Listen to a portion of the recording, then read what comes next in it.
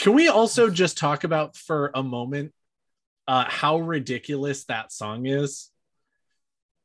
Because she is definitely wearing two distinct outfits simultaneously. Do you know what she's wearing apple bottom jeans and boots with the fur, and also baggy sweatpants and Reeboks with straps.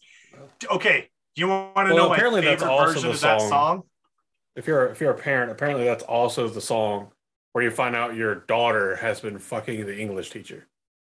I mean, okay. I mean, it was a skit, but it was still hilarious. My favorite version of that song is the Beach Boys rendition of it. She got them apple bottom jeans and the boots with the fur. Yeah, the whole damn club wasn't looking at her. It works. They did the whole damn song. It's beautiful.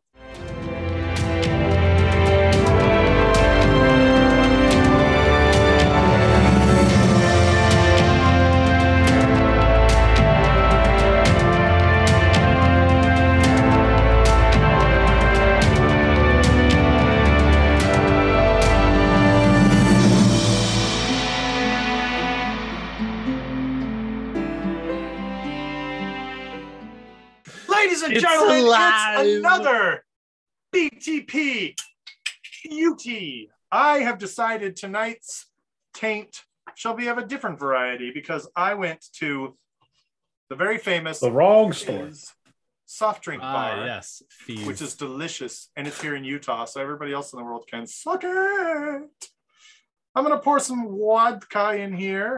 Okay, so tonight's episode of the Black Tower podcast. So we decided to do something fun and have some live action loveliness, some live action taint. And we decided that such beautiful live action taint should not be restricted with everyone. Okay. See, so now everyone in our Discord can suck it. Wait. Everyone in the Discord, you are welcome to suck it at your leisure.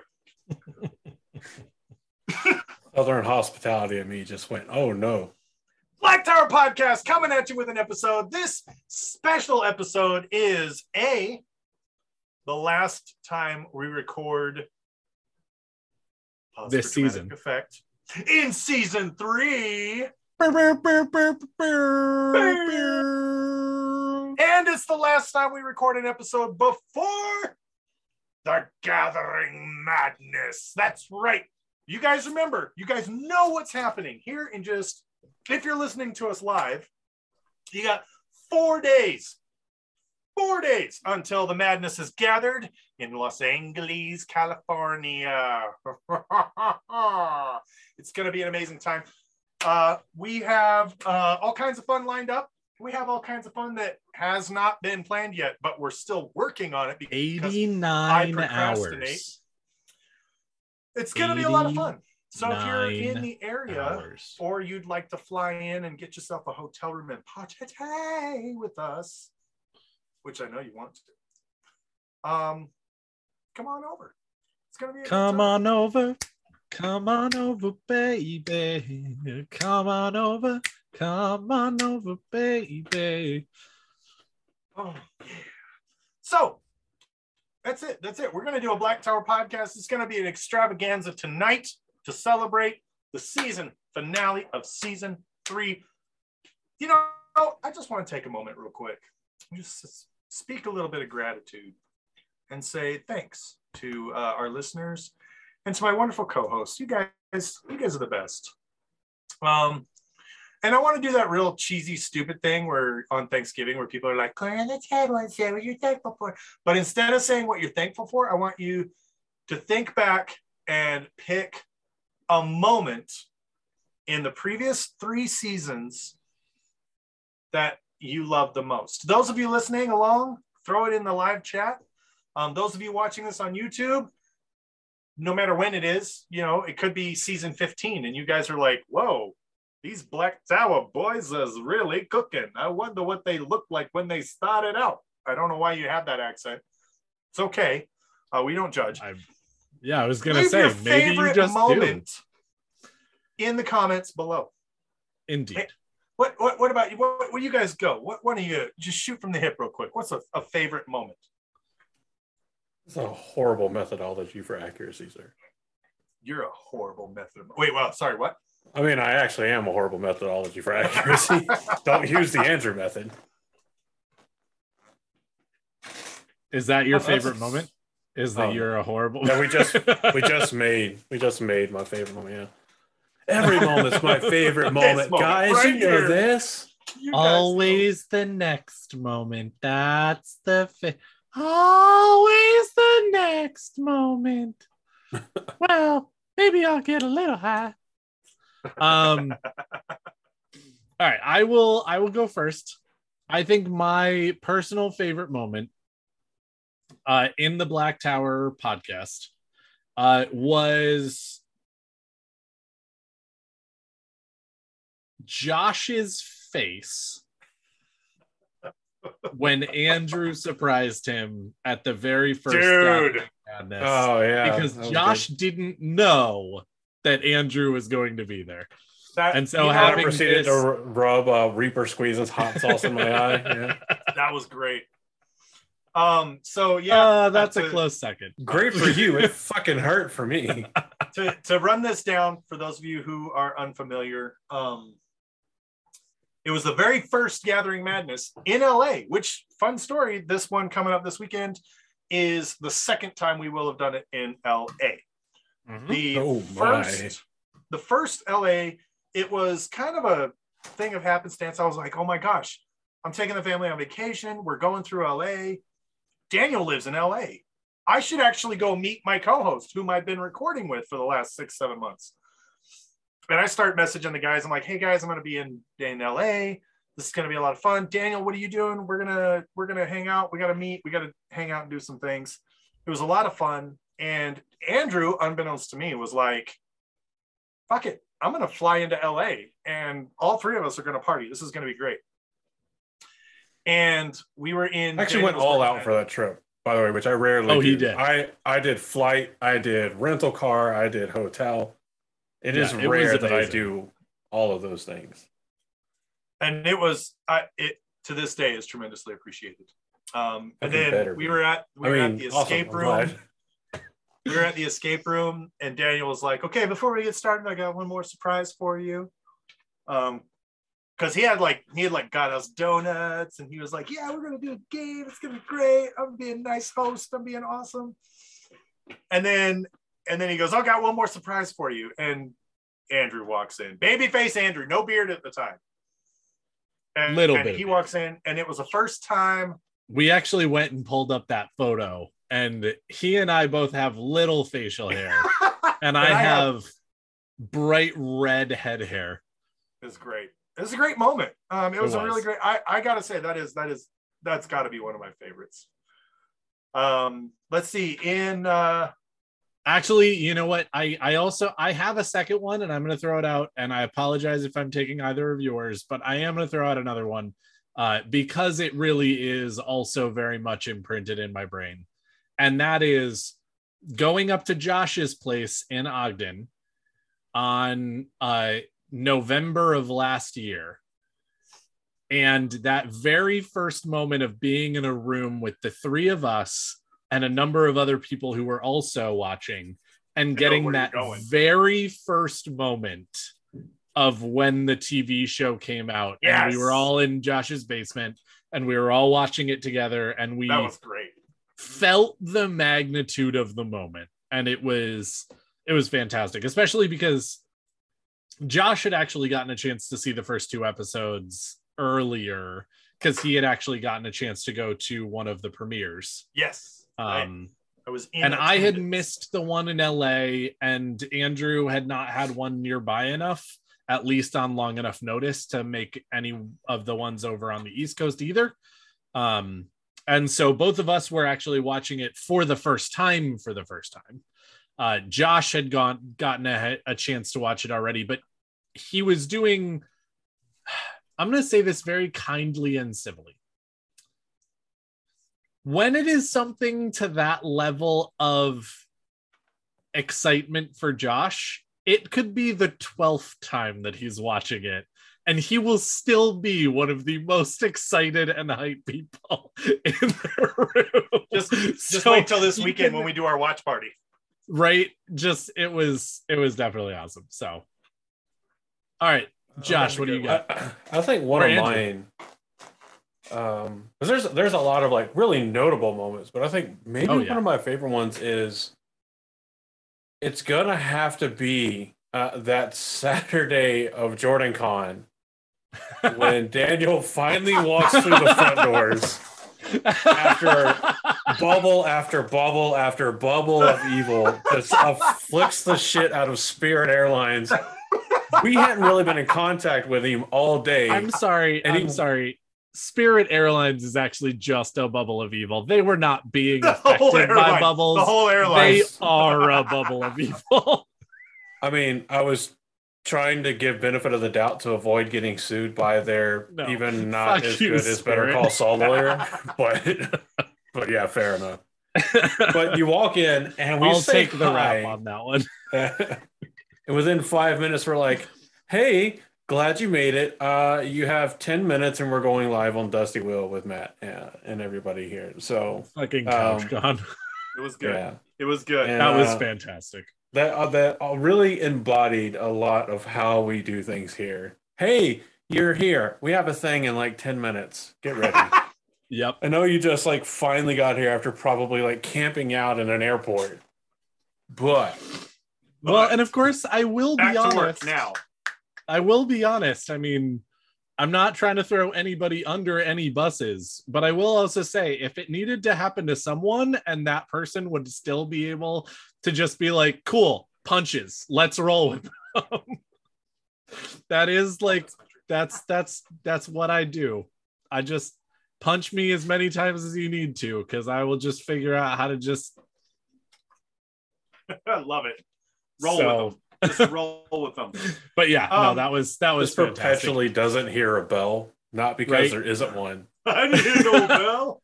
Just a ruptured eardrum. Wait, hang on. Wait, even better. Hold on. All right. Got it. I could do this all day. Oh, good Lord. Get out of here. Okay, so not the Captain America show mouse pad. Before I give mine, we had a couple in chat pop up. Yes, of course, Adalorna Sedai, one of her. I'm surprised she said favorite moments. I thought this was one of her most hated moments. Is when we shaved for the Wadathon. I looked like an Ilion. To be fair, we did actually only shave this part of it, yes. Therefore, the beard was actually still there. Sorry, I meant on our faces, Andrew, not on our. I didn't do anything with the face. But yes, exactly. He's now specifying most memorable, indeed, not favorite.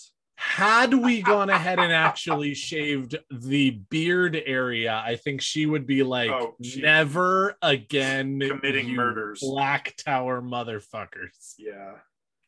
Yeah, I still propose that was at least slightly easier to deal with than leaving work like on the Friday before that with a full head of hair, showing up to work on Monday with nothing but the beard. Oh yeah, and just watching everybody in my office go, "What happened to you?" And my only excuse being charity. Indeed, I got in a fight with a weed whacker, and the weed whacker won. I do want to say this because it is one of my favorite moments as well. But Ole Slayer is going all the way back and said, "When the three of us coalesced and relit the torch of the Black Tower podcast." And yes, that actually kind of moves my heart a little bit. I'm really glad to know that there are people out there who are really appreciating what we're doing. So this one's to you, Ole Slayer, and indeed, to you, Adalorna Sedai. You guys are the best. You guys are what make the tower. All of you listeners are. You guys are awesome. I remember the day that I was called up from the reserves, and Andrew said to me, The Black Tower. The calls. Black Tower rides for Tarmangaiden. Will I ride alone? And I said no. No. I said, nay, sir. Nay, you will not. No, you will not. Every Tuesday from 7 to 9:30 p.m. Eastern. Any other day, let me know in advance. I'll see what my schedule allows. Smack says the Taste the Taint challenge is always a favorite. Yes. Matt Stagger says... Dude, I really like the second year because Fantology showed up that's at your right. place and went sauce for sauce. Adalorna, you showed up last year and went sauce for sauce. We got someone else like some sissies. Well, no, they're not going to be there for the Taste the Tank now. Correct. But they still may try to go sauce for sauce. Who knows? We'll see. Yeah. They're going to go Sprite for Sprite, Spirit for Spirit. There you go. That's it. Spirit for Spirit. Yes. Yeah. Matt Stagger says our interview with Kate Fleetwood, which yes. Oh, yeah. I still look at that and I go, did that actually happen? Let's watch the video. Was I alive? It actually was happened. I alive for that? Yeah. Yep. Indeed. Lots of great moments. I think pretty dope moments. Oh, getting chosen by Amazon to do the Twitter watch party for episode 6 of season 1. Like, there's people you get DMs from on Twitter, or generally, like, I'll get a message or we'll get a message from Josh about like, hey, we just got a DM from Twitter, and every once in a while, Josh will kind of freak out, and it'll be stuff that's like cool, but like for me personally, may not be like freak out worthy. Sure. And it was just like one of those moments. Josh is like, oh my God, guys, you're like, you got to see this, something crazy, or this is big, or something like that. And we're like, oh, okay, did we hit a milestone in followers or something like that? And then it's like, you have a DM from the Wheel of Time, and it's like, why? Yeah. I was like, I hope it's a good thing and not you guys need to change your name. Right. Or something along those lines. But, all right, what is this? What is it? Cease and desist. Does that mean they like it? Do you know why do they want me to say us and die sis? I don't even have a sis. I think my favorite moment, and I tweeted it out because the Wheel of Time, the Tweeter of Chaos said I could. But my favorite moment, one of my favorite moments, I don't know that I can find a favorite, but one of my favorite moments was when Tweeter of Chaos sent out Valentine's cards to everybody, and ours was a picture of Lan, and it said, "You're the only one I want to be bonded to the Black Tower podcast from the Wheel of Time." And yes! I have that framed on my wall. It really upsets my wife. Does it though? No. Okay. No, it doesn't. I do love how you're showing your age a little bit. I mean, like, not actually, but there's that commercial with the 3 older ladies, and she's got all of the Facebook posts printed out. Right. From the internet, and then she posts them on the wall. And then the one lady is like, that's not how this works. That's not how any of this works.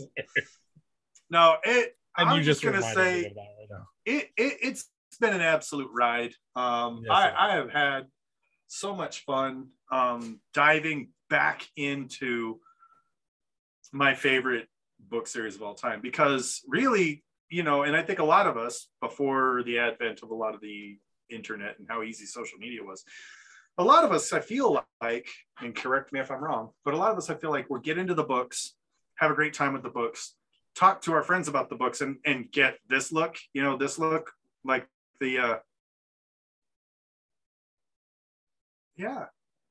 look, you know what I'm saying? And then you kind of shut down. You kind of go, oh, okay, people haven't read this book. Nobody wants to talk about this book.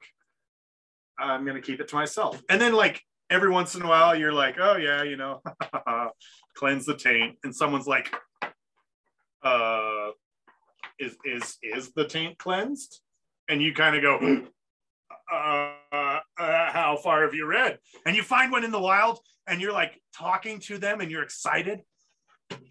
And I feel like every week when we do this, it's that moment for me. ever all over again. And it doesn't matter. We've been doing this for 3 years. We're going to do this for 4 years. We're going to do this for 10 years. It's going to be Black Tower Podcast forever. I'm going to get that tattooed across my chest. Just kidding. What if we've already done it for 4 years? We have already done it for 4 years. This is the end of season 3, but it's the end of year 4. Year 4. That's right. But anyway. I actually, one of my coworkers, the one that most recently, which really wasn't that recent ago, started reading the series. He just finished book 6. Nice. So he was like, I finally understand the name of your podcast. And I'm like, you're welcome. Yes. Yeah, you do. Yes. Let the hate flow through you. Yes. That's right. Love it. So happy. Nice. No, but this is actually a pretty good segue into our topic for this evening. We do have a topic. We do. Yes. This is not us stroking our own egos. It has been reminiscing with the Black Tower, but also we have a topic.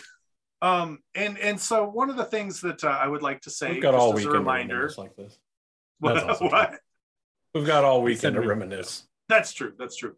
One of the things I will say is that, in life, we often find ourselves tainted with, stress and anxieties and depressions and things that plague us. And but then we have a good friend who tells us to stop doing that, and we feel better. Yeah, right. Wait, that's exactly it. No. What I was going to say before I was interrupted was it's important in those times, because it can be when times are the most difficult. We all have been there. We all know. But it's important in those times to remember the good things that happened, to remember the good people that you're surrounded yourself with, to talk to those good people that you've surrounded yourself with. And those good memories, those good times, and those good people give us in our real lives a very good means and method of holding back the taint, of holding back the madness of the Dark One. So when you're at your low, don't be there alone, okay? Take those memories of good times with you, take those good people with you, and reach out to someone. And every small happy memory is another victory against the dark. Okay. Hey Josh, Mr. McElwain. Yes. Why do we fall? Get back up. I don't know. You got the quote, but you were not confident. Yes, Mr. Wayne. Why that's right. That's right.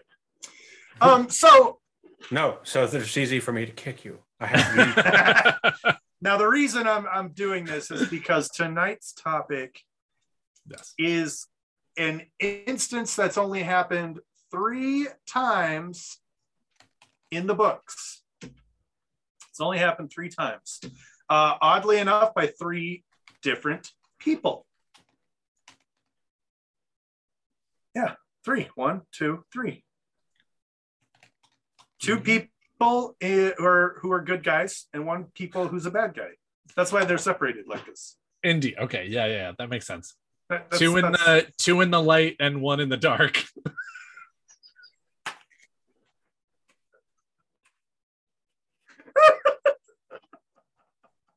Yeah. Yes. Exactly that, Daniel. 2 in the light, 1 in the dark. Tonight we're talking about healing the madness, healing the taint. Oh, well, before we do that, taint. We're going to make sure that you're all protected from. Oh, we definitely need some spoiler protection. That's for damn sure, without a doubt.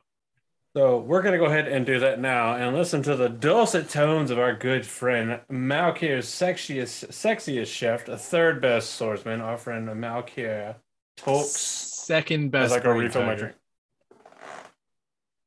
There may be those who disagree. Maybe the first of them. Who knows? Anyway, Welcome to the Black Tower. This is your spoiler condom. If you have not read the complete works of Robert Jordan, The Wheel of Time, books 1 to 14, and also New Spring, Big Bad Book of White Arts, and The Companion, you are at risk of being spoiled. Spoilers come with side effects. These side effects may include headache, nausea, vomiting, death, dizziness, vaginal or penile eruptions and ejaculations, dysentery, cardiac arrhythmia, mild heart explosions, varicose veins, darkened stool, darkened souls, more vomiting, arthritis, hemorrhoids or diabetes, virginity, mild discomfort, vampirism or werewolfism, gender inequality for the whole planet, spontaneous dental hydroplosion, sugar highs, even more vomiting, or maybe just a mild rash. If you cannot deal with these side effects, please leave now, for fear of spoilers. You have been warned. Malkiri Rob, thank you, sir. I absolutely I'm really glad Zoom is telling me to set up professional audio and audio settings. As opposed to our amateur one. That's amazing. Yeah, I like amateur audio a lot more. More authentic. Oh, speaking of authentic, it's not one of the ones that are in competition, and spoiler for who submitted it, but this is actually a drink that we'll be trying as part of the Watt Tales contest, though it will not be a contestant because this is one of my submissions. Nice. I like this is the one I told Josh about. And yes, it is. You didn't tell me what was in it. Other people. Did you? Did you tell me what was in it? I don't remember if I said anything about it in the... No, I didn't say anything about it in public chat. So the name of this one is For the Love of Rand. For the Love of... And, yes. If you want to know what's in it, either go back and watch the stuff from the Gathering Madness, or if you're listening live, tune in to the Gathering Madness. That's right. And I happen to know... Or be a patron and just wait and get the book. That one of our Wattail submissions... More shoddy, I don't want to hear it. Does contain some of the Dark One's taint. Oh, like the hot sauce that I made. I do have that on good authority. Nice. So it's going to be good. It's going to be fun. Okay, everyone who's listening, tonight we're discussing the cleansing of specifically the cleansing of the madness upon personages, peoples and personages. Okay. As I said, it's only been done 3 times. Once by the Betrayer of Hope, Sir Ishamael. Once by Lady Nynaeve Almira. And once by Sir Dahmer Flynn, Ashaman of the Black Tower. That is Sir Dahmer Flynn Esquire. Thank you very much. Please give him his full title. Okay. You know, that's fair. Some of those instances may, in and of themselves, also include several sub-instances, but it's all that is true. One scene. Yes. Indeed. Yes. Well, yes. The problem is that, you know, we could do a whole episode on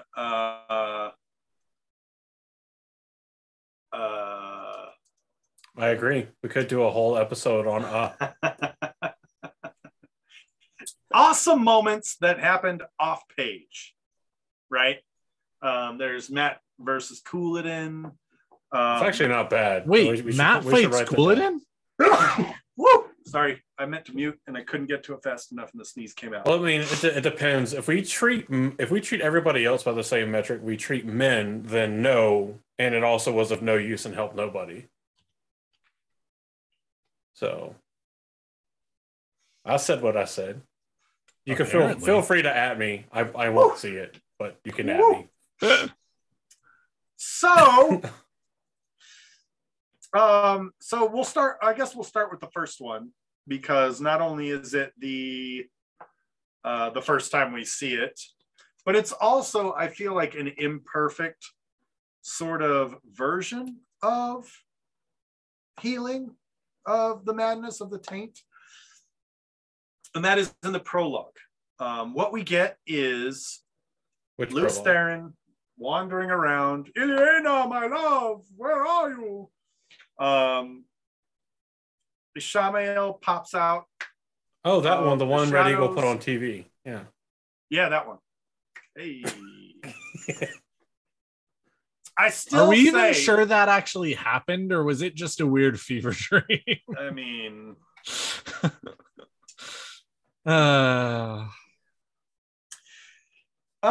so Ishamael pops out and he's like, hello, Lews Therin. And he's like ready to boast, right? Like, I win. Ha ha ha. And Lews Therin is batshit insane, right? Oh, he welcomes him as a guest. Yes. Like, he's so far gone that he's Ilyena will give me the rough side of her tongue if I don't introduce you properly. Wonderful person who's here. And he's like, you wonderful, but what? We're enemies. We're the most enemigos all over. On the statement of the rough side of her tongue, is Ilyena a tabaxi? Like, what the fuck? What? Yeah, a tabaxi. That's the D&D cat people use. Oh. Yes. Yeah. Anyway, stop it. I will break your Nico kneecaps. All right. That's going to be a GIF right there. Someone's going to make that a GIF. I immediately regret my decision. I immediately also, I do love the headcanon that Ilyena is a Nico girl, so that's cool. Which makes her death even more of a tragedy than it was before. Oh, Ilyena!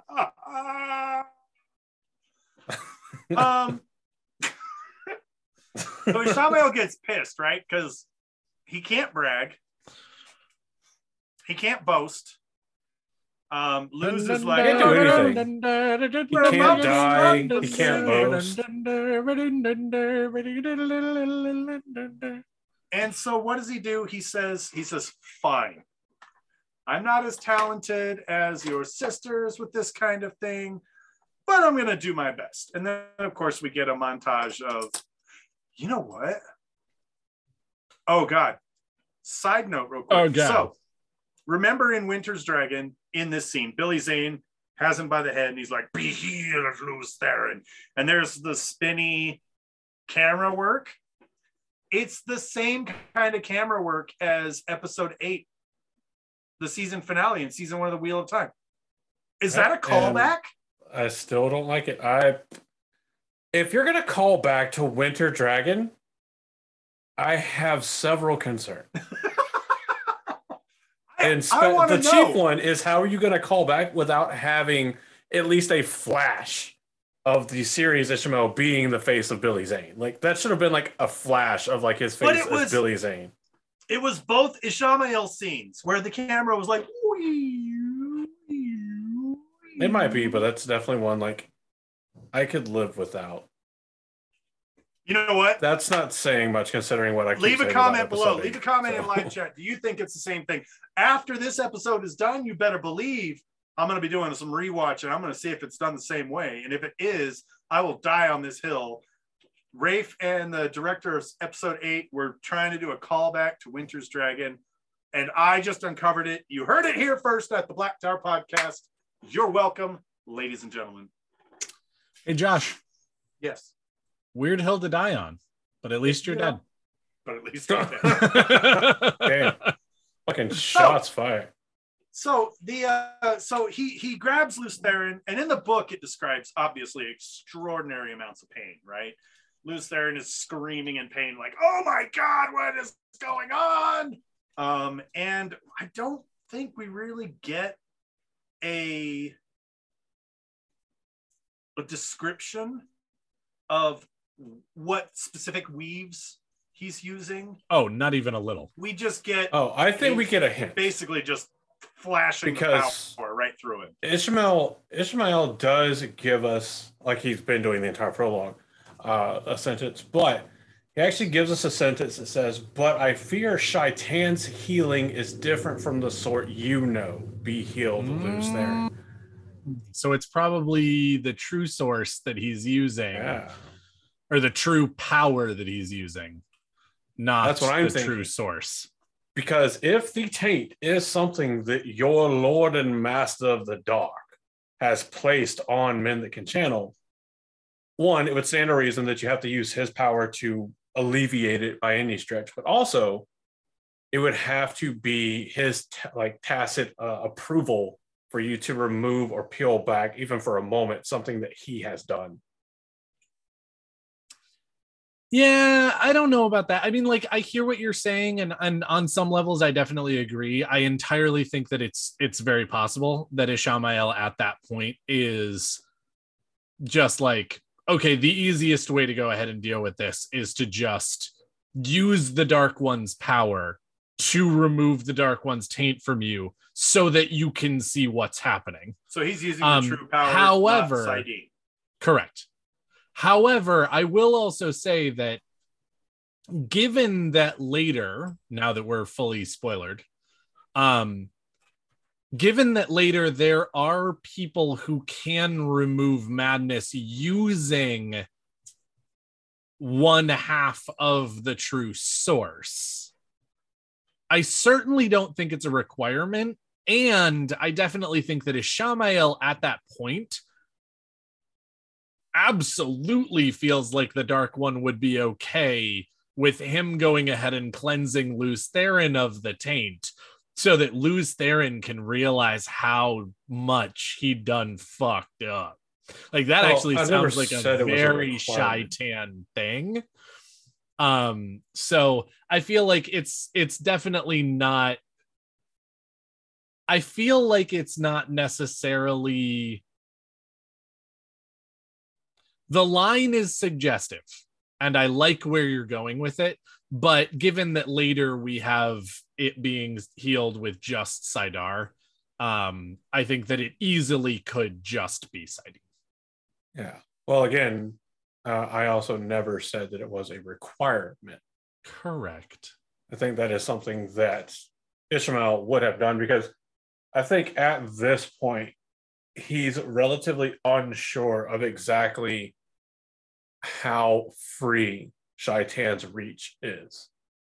Because this is happening very soon after the attempted sealing of the bore. Yes.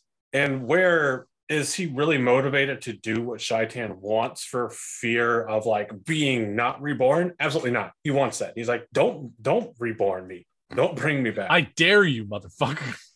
But I could also see him being smart enough to say, if I'm too blazingly apparent at my disregard for what Shaitan wants, he's just going to keep me around to torture me, which is why he goes through as Ishmael and Morden and does all this stuff to make it look like he is fighting for the sake of Shaitan, while ultimately hoping that somewhere in that, either Shaitan will just obliterate all of creation or he will somehow be obliterated by his opponents. In the moment, is that really like chief in his mind? Very possibly not. It may simply just be a thing like, because we see as soon as he's reborn as Morden and regains full access as Neeblis to the true power. True power, right? Yeah. Mm-hmm. Yeah. True power. Yeah. That he uses he uses the true power like a heroin addict uses heroin. I don't know.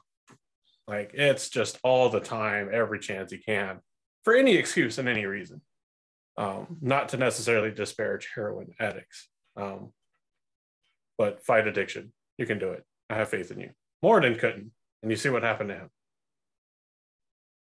That's actually not a good example because he kind of gets what he wants in the end. So let's not go that route.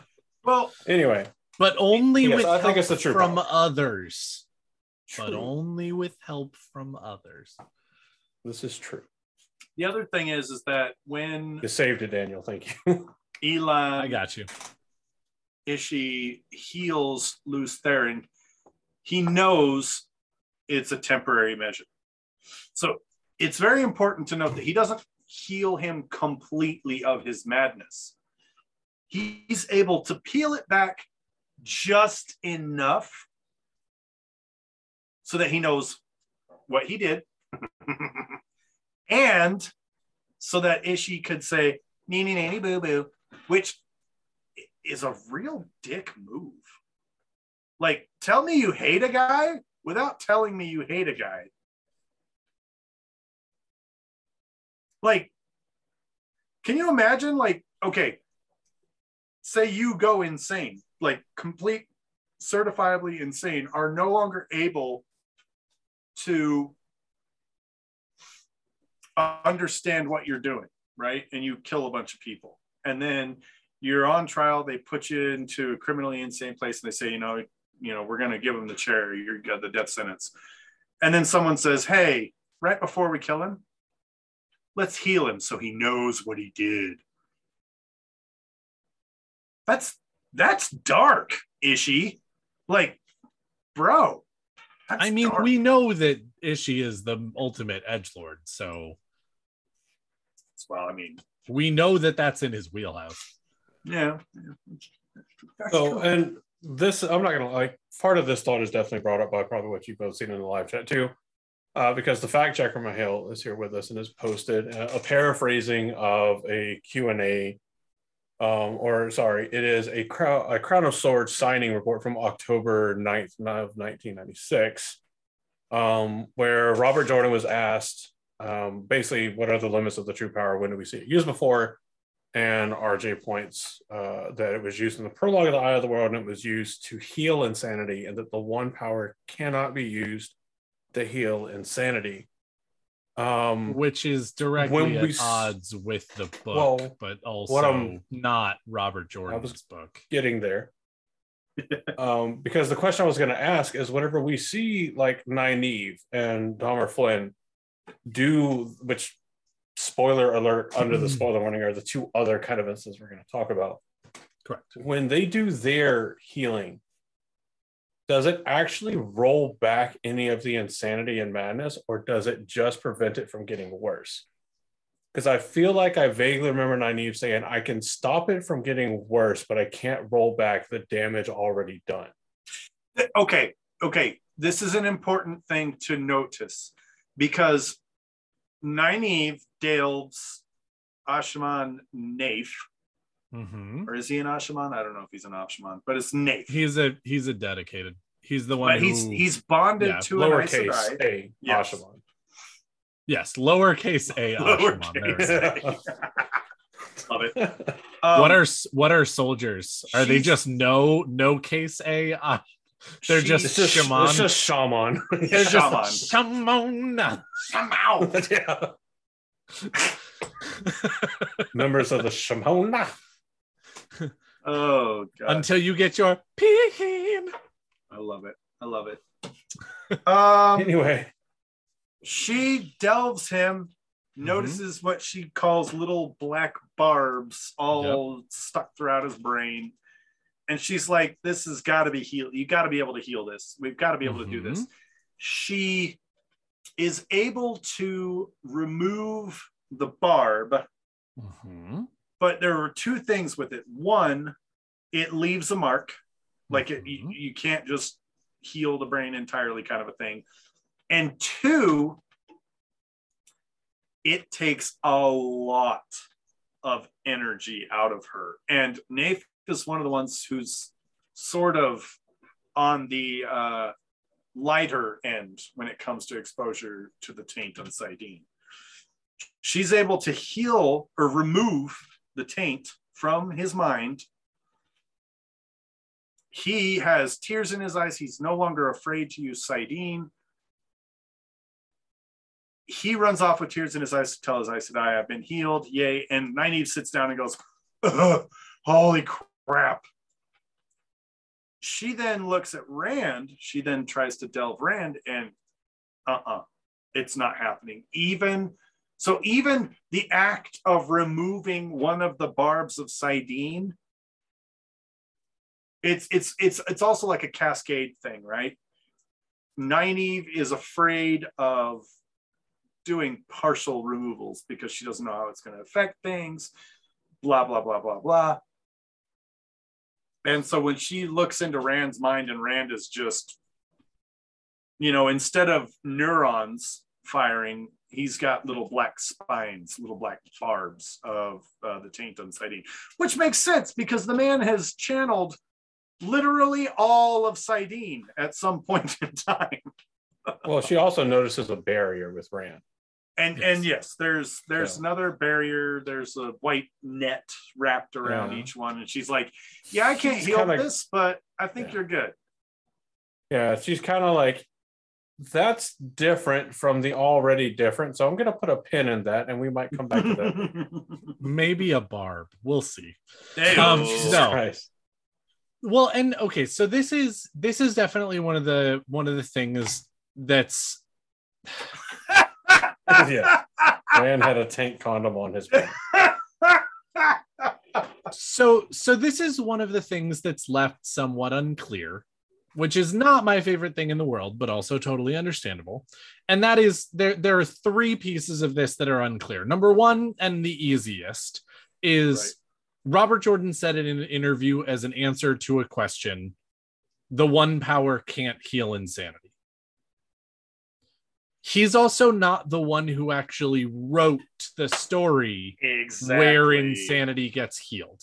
Now, again, I will absolutely say, with absolutely no question or qualms, I think that Brandon Sanderson did his absolute best to follow Robert Jordan's wishes and to do different things to make it so that his notes and his answers to questions and his vision for the series and everything like that was well realized in the last three books. That being said, the one power can't heal insanity is still a mildly open thing in some ways, because just because it can't heal insanity, can it stopper it up? Can it change it? Can it do something about it, even if it can't heal it? There are still open possibilities with it, even if you're saying point blank, the one power cannot heal insanity. Because, of course, the second thing here is that it seems like Nynaeve isn't actually healing insanity necessarily, but it's also not fair to say that she's like, I can't stop it from getting worse.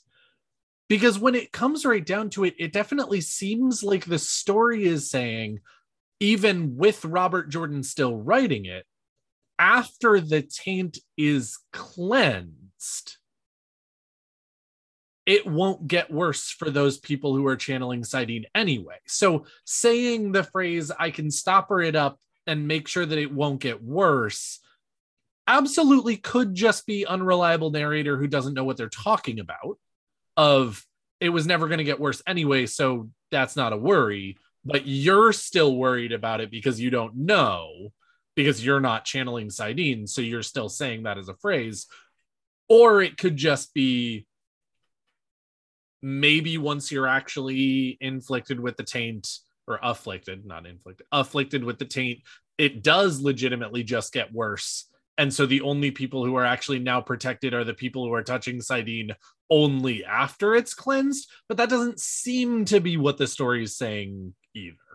Well, and so I think really what's happening is that she's just changing the way it works. Because, I mean, we do have, again, a very helpful viewer in the chat saying the taint caused Nafe to see Murderall, and once he's healed, he knows that they weren't there and no longer sees them actively, but he still knows that they were there. In his memories, they still exist. In his mind, they still existed, even though he's been healed of his affliction. So it's really just, I can't make all the bad things that have happened to you go away in the past, but I can make sure no new bad things happen. I actually really like that, because the memory of trauma, the memory of a traumatic experience can still leave an emotional scar that affects the rest of your life. Mm-hmm. So to say I can't roll it back, I like that. She can't go back and modify his memories. Yep. She can't go back and modify the past in his mind so that he knows that that never happened, kind of a thing. Yeah, that he's not hurt by it. The emotion, the memory, the fear, the trauma will always be there. Yep. Period. Sorry. Nothing I can do about that. And unfortunately, even though I now can recognize, oh, that was insanity, it wasn't real, it didn't happen. What I cannot do is remove myself from that memory and unexperience those things. Maybe the more appropriate thing that Nynaeve could have said was, I can't heal over the scars that you've already received, but I can make sure that no new ones get made. I think that's a good distinction. I think that's a good way to put it. Yeah. So, well, again, I think that is an accurate statement as far as what the book seemed to suggest, which is your madness can't hurt you anymore, because I'm getting rid of the parts that are actually stabbing into your brain. That are actively hurting you. Yeah, that are actively hurting you, but I can't take back the hurt that has already been inflicted on you. I almost wonder too. He's got the book. Pulling out the book, because this whole scene with Nynaeve, is that however you say his name? Even though I just read his name, Nynaeve. Yeah. Is chapter 15, Towers of Midnight. And so Nynaeve does her normal Nynaeve thing that we associate with her healing, the using all 5 weaves of the power. Mm-hmm. And she does the counter weave, what she thinks is like an opposite weave to not the compulsion, but the madness or the taint that she sees stuck on or just lazing over Nynaeve's mind. Because at first she just describes it as like a network of veins that kind of go around. She doesn't notice the barbs initially. And her weave just fades and nothing happens. And then she delves deeper and notices the barbs. And then that's whenever she still does the counter weave, but then also uses all 5 powers to take and pull each little thorn out, remove it, heal it, and throw her counter weave on the taint at the same time. And she remarks that rather than being like any actual illness or affliction, it is a lot closer to compulsion, or reminds her a lot more of compulsion than it does of any ailment. And so for that reason, there is the potential, given that this is Towers of Midnight and Nynaeve's experience and expertise and talent and healing by this point, which I definitely think completely enabled her to even do this in the first place. That maybe, though the effect seems very akin to healing, because obviously madness is going to be viewed as a sort of sickness, maybe we're not exactly right in calling it an actual like disease and it actually being healed, but maybe we'd be better served thinking of it closer to compulsion, but like a compounding compulsion that forces the mind to see and perceive reality in illogical ways, designed to make them question reality and question those around them and turn against those around them, like a slowly increasing form of compulsion to slowly turn a good person into just irrational and maybe an agent of the dark. I also love the idea, and I've never thought about this before, so it definitely is one of those sort of like aha moments that Andrew just gave me, which I fucking love, is the idea of when the Dark One acts on the world, he sends his power out to sort of roll along the threads of the pattern, and they run into things whether that be Taviran or, other thread crossings or whatever, and they pop. And that's what is called a bubble of evil. And they're all different, and they're all unique to whatever is sort of happening at that point. And they all have, very interesting manifestations as they go. And I think that has a lot to do with what thread they were traveling down, what caused them to go ahead and go off in the first place, and things like that. I think that it sounds like Madness is also a lot like that. It's just personal, brain-bound bubbles of evil, which is why as you use use Sidene more and more and more, you're sort of calling those into yourself. And that's where you get further and further like spider webs of black and like veins of black as they just travel further and further down into your brain and your psyche. And of course, some people are able to just fight off those bubbles of evil for long lengths of time. I mean, Rand fights off a ton of actual physical bubbles of evil throughout the Dragon Reborn and the Shadow Rising, as does, Matt and Perrin and whatnot. And so some people are just particularly well versed at fighting off bubbles of evil, but anyone breaks after long enough. And so I really like that idea of it's very similar to compulsion. It's the Dark One doing everything that he can to influence your actions, influence your knowledge, influence your how you think of things, a la compulsion. And it's just, it manifests differently for everybody because he doesn't actually have direct control over it, like, the way that Moghedian uses compulsion on a bunch of people, and Grendel uses compulsion on a bunch of people and whatnot, because those all look very, very similar. They're doing the same thing over and over again, but they also know exactly what they're weaving every time. They know exactly what they're doing to lay the exact same net over the exact over each individual person when they need them to do that specific thing. But since the Dark One is so willy-nilly, that's one of the reasons that it's so individualized. It's because it's a bubble of evil effectively popping in someone's brain along a very specific thread trajectory caused by a very specific event, caused by, all of these different things. And each one of those things is very unique to each individual and very unique to where they are in their life at the point where they first touch it and they continue to touch it, and, all of this different stuff. And so when she comes through and she eliminates those things, it's basically just reverse engineering the Dark One's touch. It's not about actual like madness or disease at all. It's just erasing those moments of that bubble residue. Or and even, course, even like pulling a knife out of a stab wound. Like, that's not healing per se.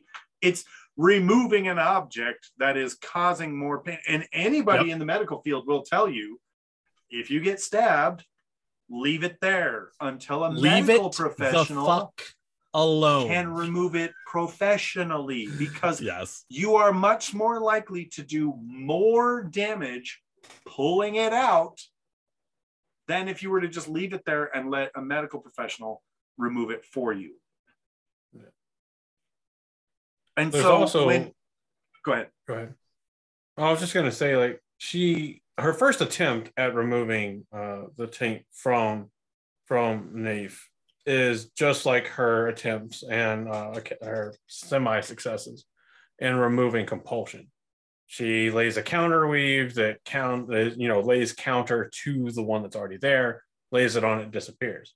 But of course, the first time she does it to Curb, Curb dies. So she applies the lessons learned from failing to remove compulsion to, not instantly kill Nafe. Yes. Yeah, well, and that's another thing she notices real quick. Mm-hmm. Yeah.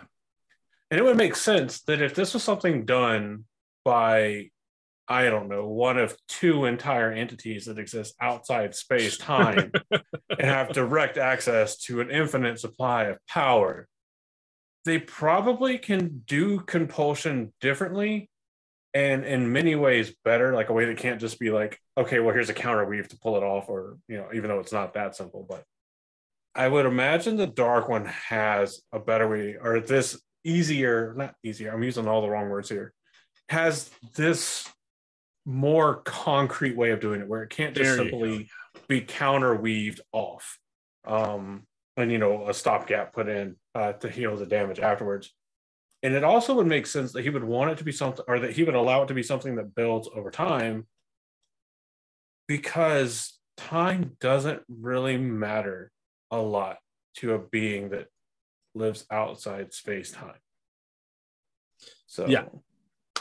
Well, so here's another question to go ahead and ask for another time, but it's also very much related to this, which is, all of this started, or a lot of this started, by drilling into the Dark One's prison, right? That's where a lot of the story starts, and where they right, where now the Dark One is loose in the world, people have access to him, they're turning over to the dark side, they're gaining the ability to use the true power with his permission.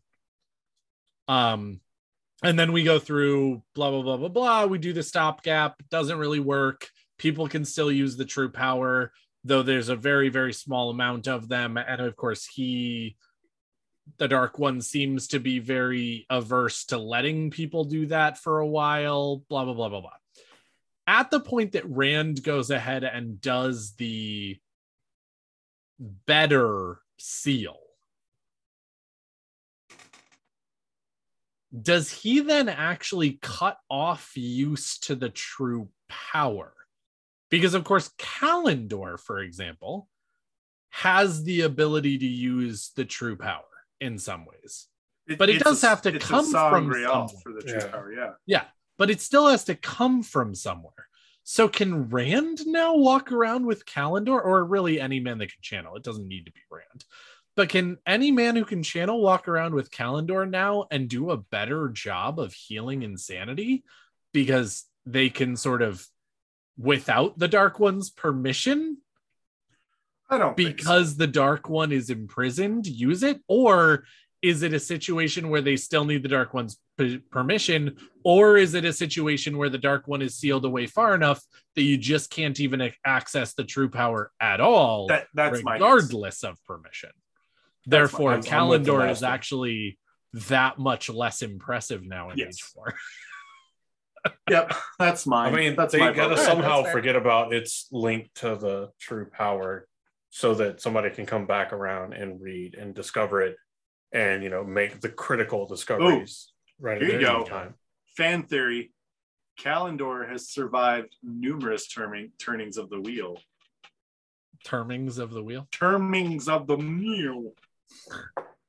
I would say if there was an object to survive numerous turnings of the wheel, Kalendor would be my top pick.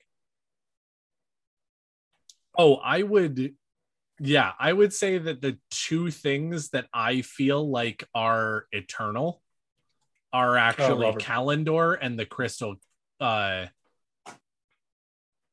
the crystal forest. Ooh. I think that the pillars are actually. We reforged the shards of the crystal forest.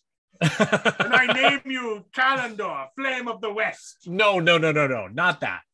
I just think that the crystal columns in Ruidian, they actually built Ruidian around those crystal columns, and that's why they decided to build Ruidian there.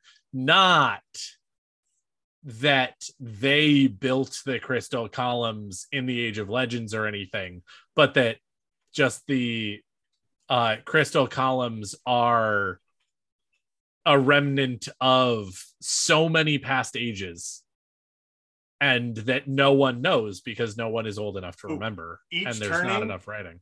Another crystal column goes up. Until eventually it takes over the whole world. Yes! Oh my God. Wait. I actually love that. Wait. Which is why it can see into past times. It's a reflection of past lives, ages, and turnings of the wheel. Wait, guys. I love the idea of them not just expanding in one area, but having the crystal columns in Ruidian, and then also having a whole forest of crystal columns show up in like Shanchan. That'd be dope as fuck. All right. Well, they have to have some kind of oracular powers to know when. You know what? This is a topic for another episode. Yes, it is. It definitely. We're gonna put that. We're gonna actually put a pin in that. You know what I think this is a legitimate topic for? A fanfic. The one that I still have to compile into a single document. Correct. That one, that fanfic. Yes. So getting back to the healing portion of this, the more I think about this, the more I think, God, did anyone else heal? Like, I'm struggling to remember specifically when Dahmer Flynn did it. So again, I'm thinking of how lame it is that RJ confirms that Kalendor was made during the War of Power. That's fucking lame. that is really cool. But so from my recollection, and again, I know that Morshadi is here, and I welcome him to go ahead and tell me, that I'm incorrect, or confirm with me that I am, or whatever. If I remember correctly, there are two instances when Nynaeve and Flynn are directly compared. And by that, I mean the first time that Nynaeve shows up and says, hey, I can do this thing that's never been done before, i.e. healing, stilling, or healing, gentling, or whatever. Everybody looks at her and goes, that's awesome. Also, we have a guy who did that as well. Because we have a number of Aes Sedai around that were stilled by Rand, and he fixed them. And then at some point, she also does healing of madness. And Dahmer Flynn, this is not a situation where they then look at Dahmer, or they look at her and go, hey, Dahmer, you already did that too. No, I believe there is a conversation where Nynaeve and Dahmer talk, and he learns how to do it, and he starts going around doing healing people of madness because Nynaeve has other things to do. She doesn't have time to sit in the tower and just sort of day by day heal madness, whereas that's kind of Dahmer's job in a lot of ways, because he is sitting in the tower, learning, training, doing whatever, and he is the tower healer. And so I believe they talk about the fact that Nynaeve and Dahmer discuss healing madness. She effectively gives him notes on how to do it, and then he spends time going and healing madness around the tower for those most afflicted, because Nynaeve can't stay. The scene plays out like this. Doctor? Doctor? Do you concur? Doctor, do you concur? Do you concur, doctor? Doctor. Yes. Doctor. Yes. See you at the next medical conference. Yes, exactly. And so again, we never actually see Dahmer do it. There's only the one scene of Nynaeve healing Madness. But she does give him the ability to do so. And of course, we have enough examples of Dahmer showing the ability to work deftly enough with all 5 powers that he can do it. Therefore, we just assume that he does, because there's no good reason for him not to. So where we're going with that is that he is another healer on par with Nynaeve. Yes. And there's actually one other Samiko or actually Samitsu? Sorry. Hold on, I'm gonna get it. I'm gonna get her. Yes, Samiko Karistovan. Okay, yes. Of the kin, but she's also not in the White Tower. She's from the kin. Correct. So we have one of each of the 3 major Randland entities. So we got to add the thumb. No, we don't. It's these 3. Or or maybe these 3. And then Ishamael. So total of 4. Well, again, Samitsu we never get the suggestion that she does it. And in fact, while Nynaeve wasn't there to try her hand at it, there is the suggestion that she probably would have been able to do something.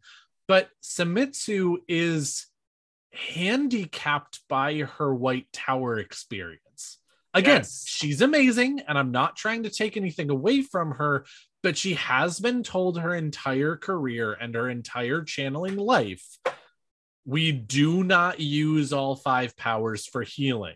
We only use these ones. And she has a lot more foundation for that, where when she shows up to try and save Rand from the Padan Fain dagger, from the Shadow Logoth dagger that Padan Fain has slashed him with, she is out of her element and cannot help him, and Dahmer Flynn does. And so again, I think that Samitsu is sort of a very good healer and should be given a lot of credit for what she does. And she does, in fact, for example, save Dobrain. Yes. But miraculously, I think that she is ill-equipped to actually do things like heal Madness, because there's just so much foundation there of don't,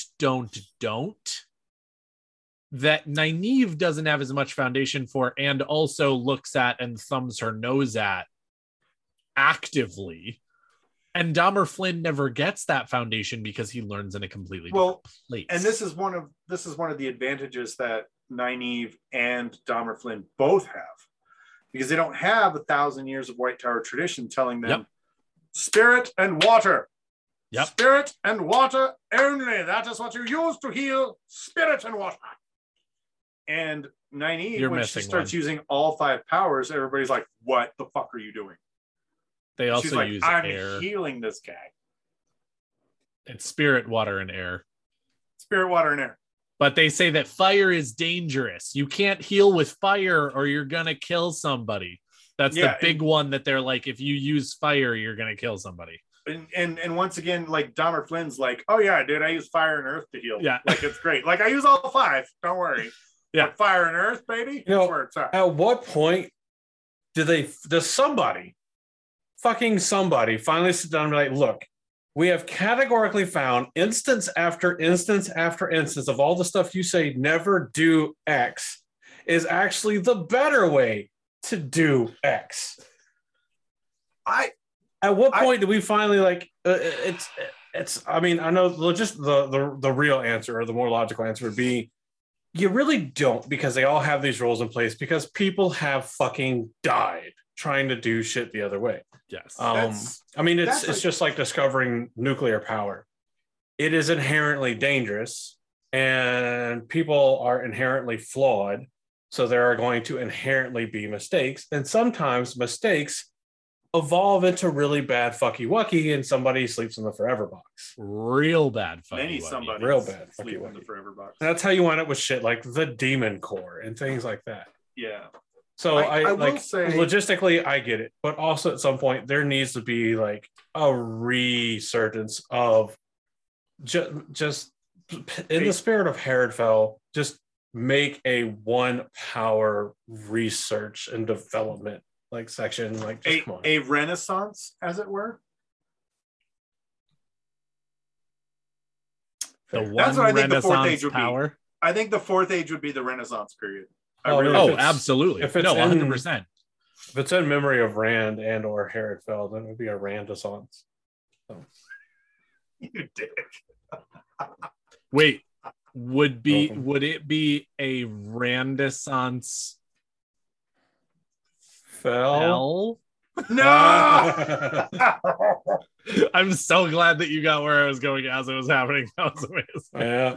Yes. And invariably, some asshole dressed up like someone from Star Trek and showed up.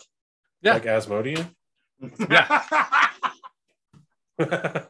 Yep. That would be the guy. That would be the guy. All right. So I'm gonna talk a little bit more and then stop talking for basically the rest of the episode because I've already talked a lot.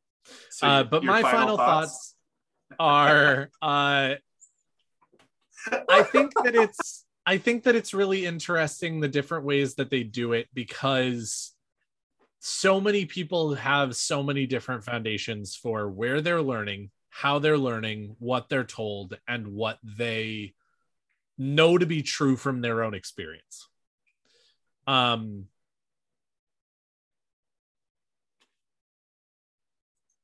really wish that we had gotten more information about what Ishamael did to lose. But again, super respect for the fact that Robert Jordan got a contract for one book.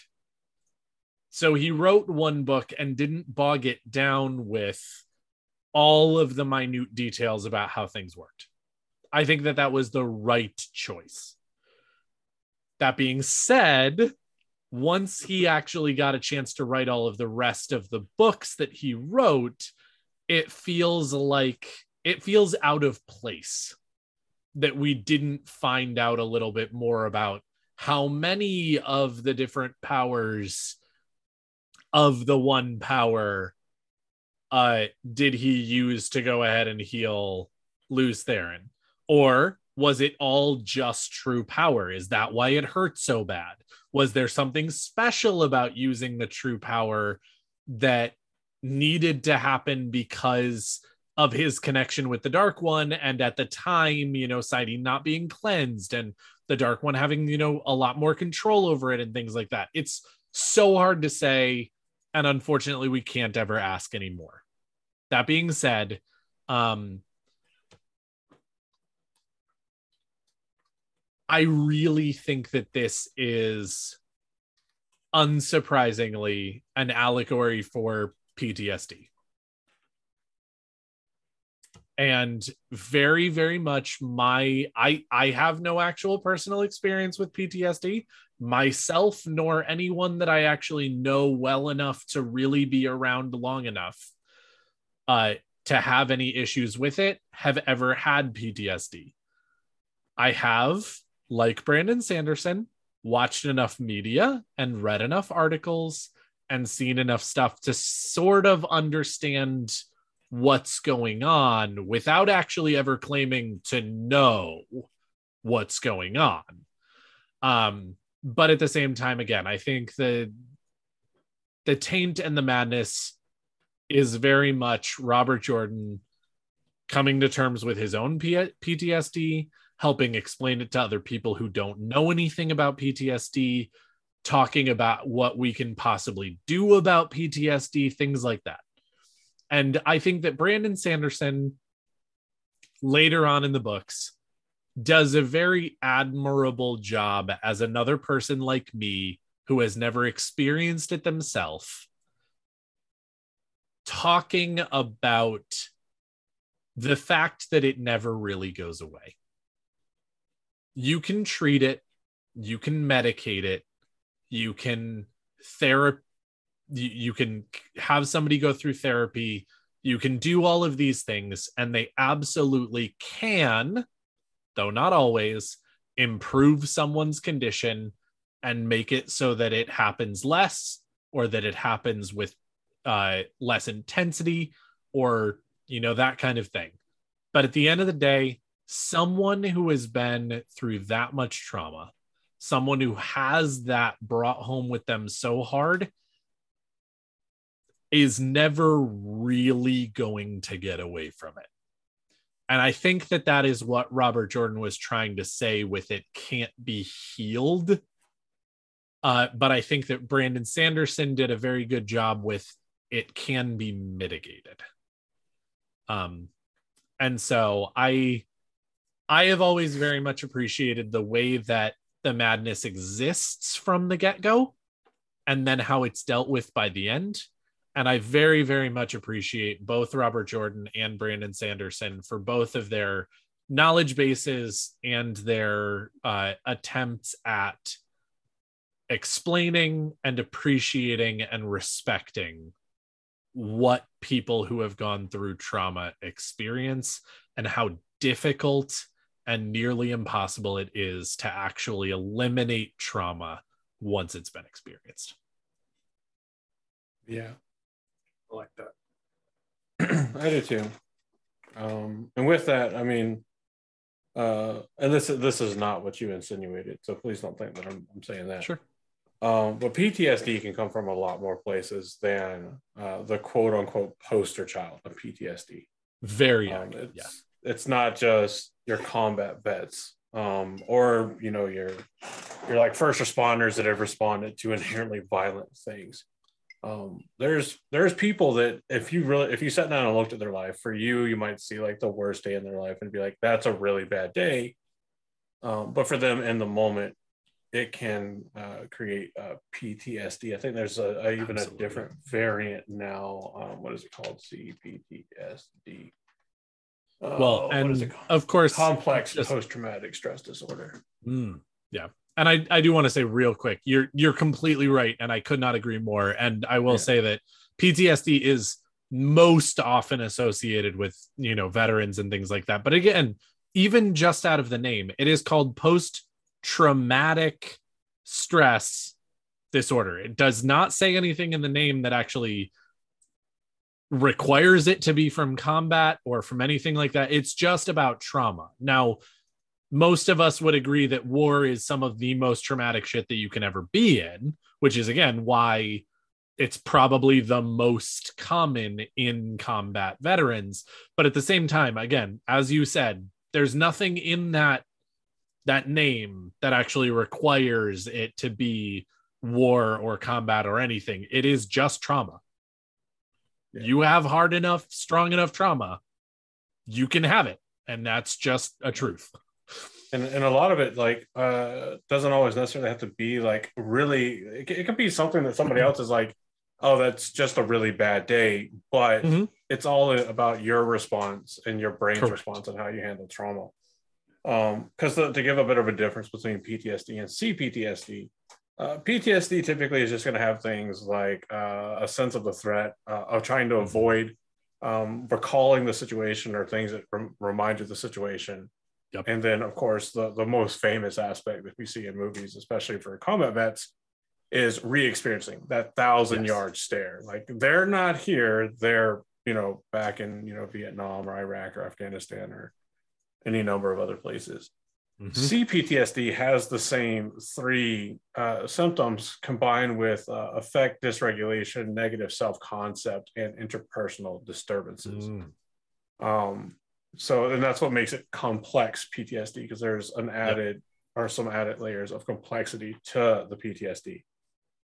All that being said, like many things, the Wheel of Time provides a fantastic jumping off point for many discussions. And we've said it many times, hundreds, if not thousands of other people have said it many times.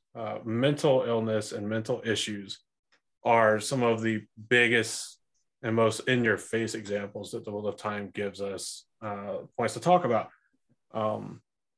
you can almost pick a character. You can pick Lan, you can pick Nynaeve, you can pick Rand, you can pick Matt, you can pick Rand again whenever he's slightly different. I mean, it's just the nature of the books. And I completely agree with Daniel. I think for sure, if it's not even been just completely confirmed, because I think Brandon Sanderson essentially says that he, from reading Robert Jordan's notes and how he was writing about the madness and the taint, that he kind of looked at it the same way, that it was kind of his way of visualizing and trying to explain kind of how PTSD affects. It's just this darkness that hovers over the mind, that has its barbs in the mind, that you don't always have control over whenever you have a good day or a bad day, when you do get lapsed into those things.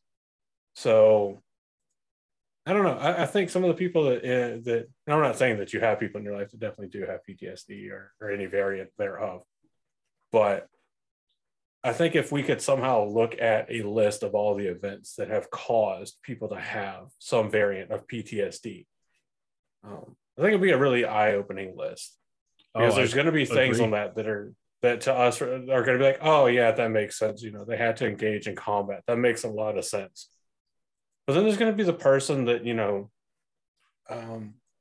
just had a terrible experience that for us, we're like, yeah, that's really terrible. But, it doesn't seem lifelong traumatic in the form that cause PTSD symptoms. But, then again, we don't get to make those decisions. Yep. So wish we did, because that'd be real cool. We could be like, you actually don't have PTSD. No. And it actually meant that you were cured and didn't have it. Or any other number of diseases and afflictions.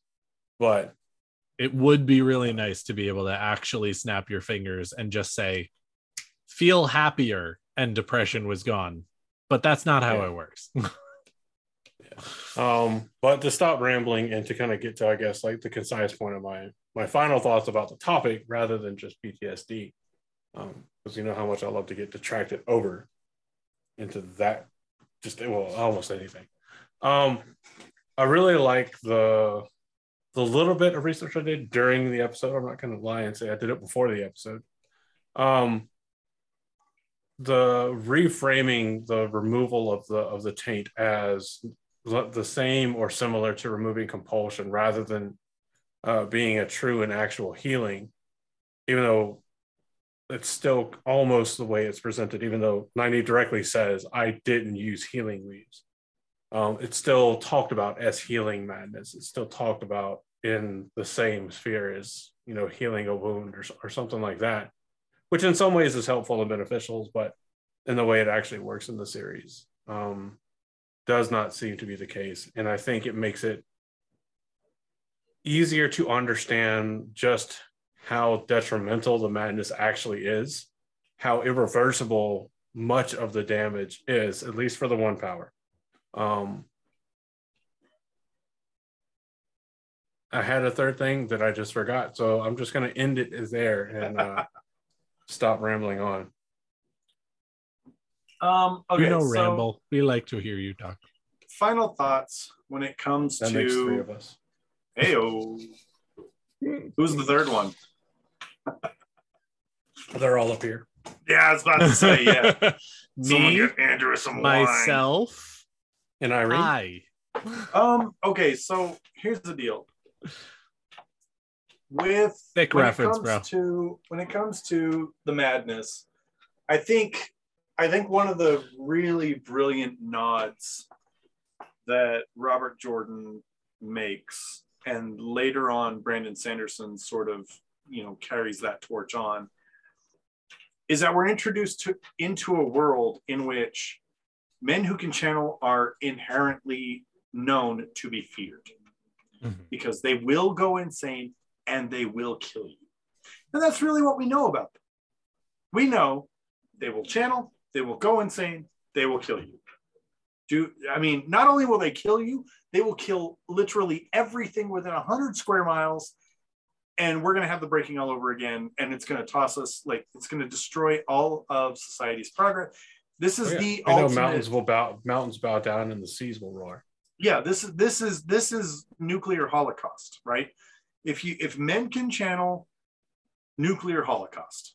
And it's not an unrealistic leap in logic, because that's almost literally what happened.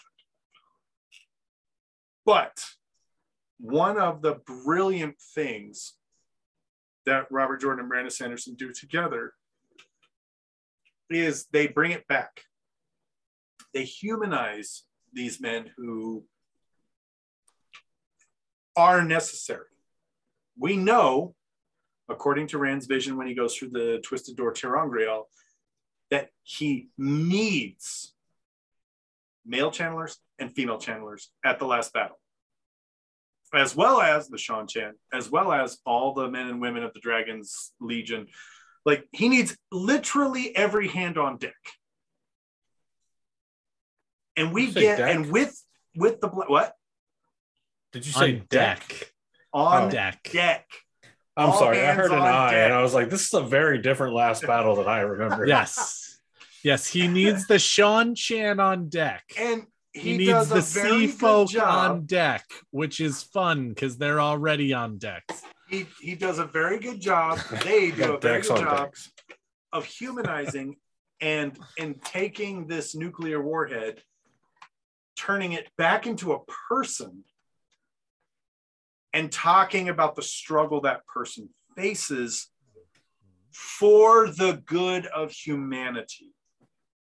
A greater good. For the good of the light. And once you sort of understand these people's struggles more intimately, you, like as the reader, you experience it from the perspective of Nynaeve going, there's gotta be a way to heal this. I remember my first time through going, there's gotta be a way to remove the taint on Saidin. There's gotta be a way. There's gotta be a way. And then once the taint was removed, it was like, okay, we've done that. There's gotta be a way to heal the madness in some of these men. There's gotta be a way to do this. And for me, those were some really amazing payoffs in the story, because I needed those things, because not because I'm like, you know, oh yeah, men need to blah, blah, blah. Not it. But I saw a people suffering. And my empathy, and I think everyone's empathy, looks towards that and says, God, there's got to be a way to help them. And I think they do a really great job of illustrating that. Like, yes, we can help you. This is what we've done to help you. Now it's your turn to give back. And even before the help was given, because remember, the Black Tower was founded in Lord of Chaos. Mm-hmm. Taint wasn't cleansed. Saidin wasn't cleansed until Winter's Heart. That's 3 books. Now, granted, Winter's Heart was like 3 weeks long or something stupid. But timeline. Well, honestly, the timeline between Lord of Chaos and Winter's Heart is pretty short. But you've got all that amount of time. Every single day stupid.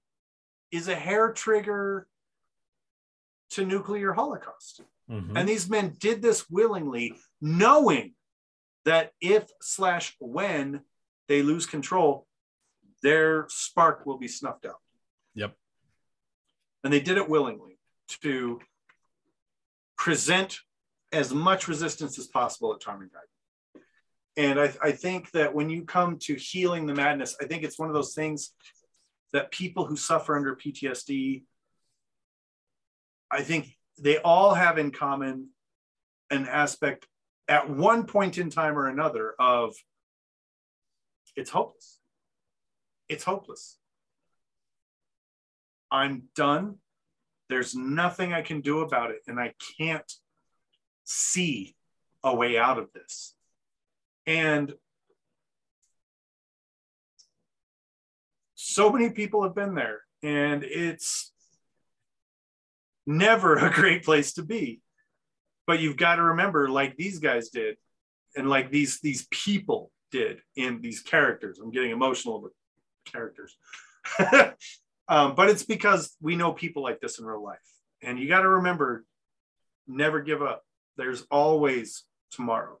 There's always to spit in Sightblinder's eye till shade is gone. I mean, you've got to keep moving forward. Giving up is not an option.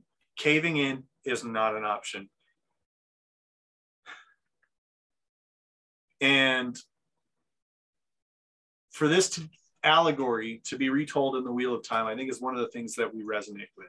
And it's not a men or a woman thing in this particular case. It's a human thing. We've all been there. We've all faced the madness of those dark days, the madness of those times that tell us your demons are lurking in the shadows, waiting to pounce. And healing the madness, I think is a colloquial term that they use. And I think in this episode, we have sort of identified the differentiation. We can remove the taint. We can pull the dagger out, and we can stop the bleeding, and we can stop it from getting any worse. What we cannot do is make it seem like it never happened. So you'll carry that memory with you. You'll carry that trauma with you. But you get to choose how that trauma affects you in the future. And there's nothing more empowering that I can think of to look back on my past and say, yeah, you mistreated me. You abused me. I made some bad decisions that led to undue stress and trauma. But I will not let that drag me down in the future. And I will learn from those mistakes. I will learn from that. And I'll be stronger tomorrow because of it. And I think that's what healing the madness really is. Being better tomorrow than you are today. It's a marathon, guys, not a sprint. Just a little bit each day. Do one hard thing every day and grow. And that's what healing the madness is.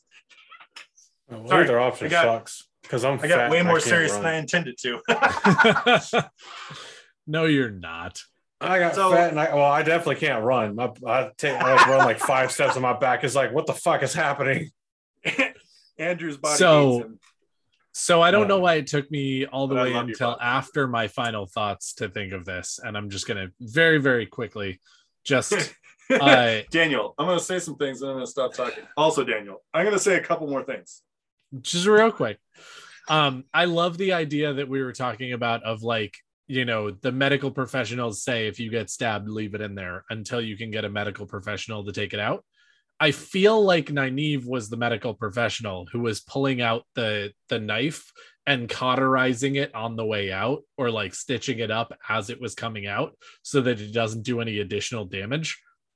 And I feel like Ishamael was the bro who came by and was like, bro, you have a stab wound. And he was there and was like, no, I don't. Leave me alone. I'm going to go to the hospital. And then he was like, all right, cool. Yeah, no, I'm definitely going to pull it out. And then just grabs the hilt and pulls. Which is why it's stuck. Oh, I was just going to go there. Oh! And spills his beer on it afterwards. Yeah. Anyway, thank you so much for being here on the special live season finale of season 3 of the Black Toe podcast. You love it. We love it. We love you. We're grateful for you. We cannot wait to see you. If you're watching this live, we cannot wait to see you in 4 days. If you're not watching this live, we can't wait to see you on October 15th and 16th of 2022. It's going to be amazing. It's going to be the 4th annual Gathering Madness. We're going to kick off the season 4 of the Black Tower podcast. It's going to be the greatest season yet. Amazing.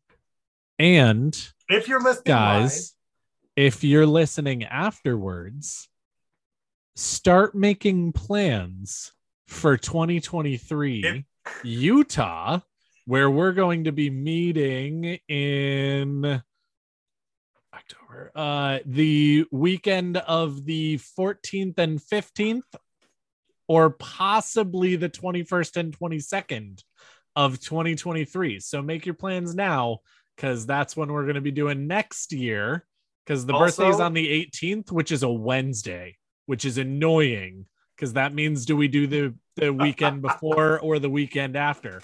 I don't fucking know. Plan for both. Yeah. And also for anybody who is tuning in after October 15th and 16th of 2022, you're welcome for world peace. Yeah, exactly. You're welcome. Done. So thanks for being here. Thanks for being awesome. Thank you for your patronage. Thank you for listening. Thank you for the likes. Thanks for subscribing. Oh yeah. Make sure if you're not subscribed to YouTube yet, subscribe to YouTube. Do not miss a single amazing second of The Gathering Madness or any of our other episodes. Thank you for being here. Thank you so much for conducting yourselves in an orderly fashion whilst receiving your this week's dose taint. We hope that you leave here just a wee bit more insane than you were when you first arrived. From all of us here at the Black Tower, I have been your Sorowan Mahale Josh. I've been that there Bajan Mahale Andrew. And I have been your I talk too much Mahale Daniel. Before we go, really, really quick, guys, I know that a lot of people, I know all of you who are listening live know about this, but if you're listening to this later and you haven't been to blacktowerpod.com, make sure you pop over there, say hi. There are a bunch of things there that are resources for you. We won't spend a lot of time on that because, again, most people already know, but stop by, say hi, do all of the stuff. We look forward to seeing you there. And again, from all of us here at the Black Tower Podcast, thank you so much for listening. We love that there are new faces here who don't normally listen live because they either cannot or don't usually get a chance to. So thanks for being here. Thanks for listening. We love y'all. And in case we don't see you again, good afternoon, good evening, and good night. In the tower, you can bring your pain. In the tower, you can feel the strain. You've been having so much trouble just fitting in.